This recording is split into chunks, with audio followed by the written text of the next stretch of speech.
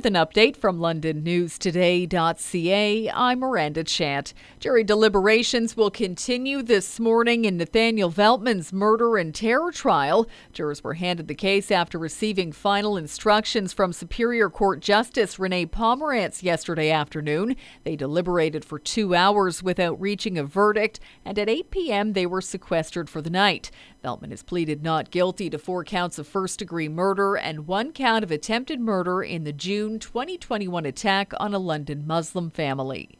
A serious crash shut down a section of a main southeast London artery last night. Emergency crews were called to the single vehicle collision on Commissioners near Jackson Road around 6:45.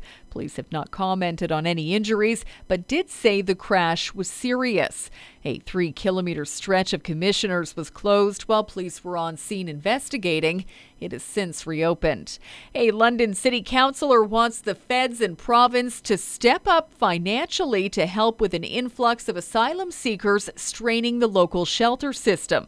Corinne Browman, backed by Mayor Josh Morgan, is asking her council colleagues to support a call to lobby the other levels of government. She says the surge of asylum seekers is hindering emergency shelters from serving their intended purpose because shelters lack sufficient programs to help those people transition out of overnight temporary housing. She also says newcomers don't have the same access to programs.